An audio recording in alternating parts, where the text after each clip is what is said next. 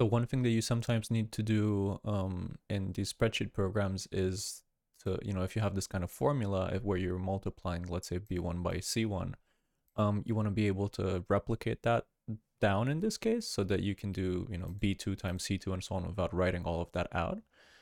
Normally in Excel or something, you'd have a little handle here. I don't love that. I think it's a little bit fiddly. So I just did like a Control D shortcut, and you can see it's, automatically incrementing all of those cell references. And even, if you did something more complicated, let's say like,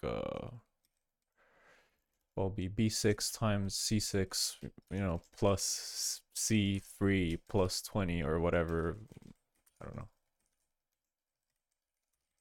Something.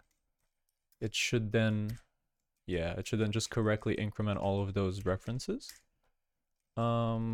And yeah, then I can do something where it auto does it down to the last row that had anything in it, right? So you could press a shortcut and it'll do it all the way. It's kind of nice.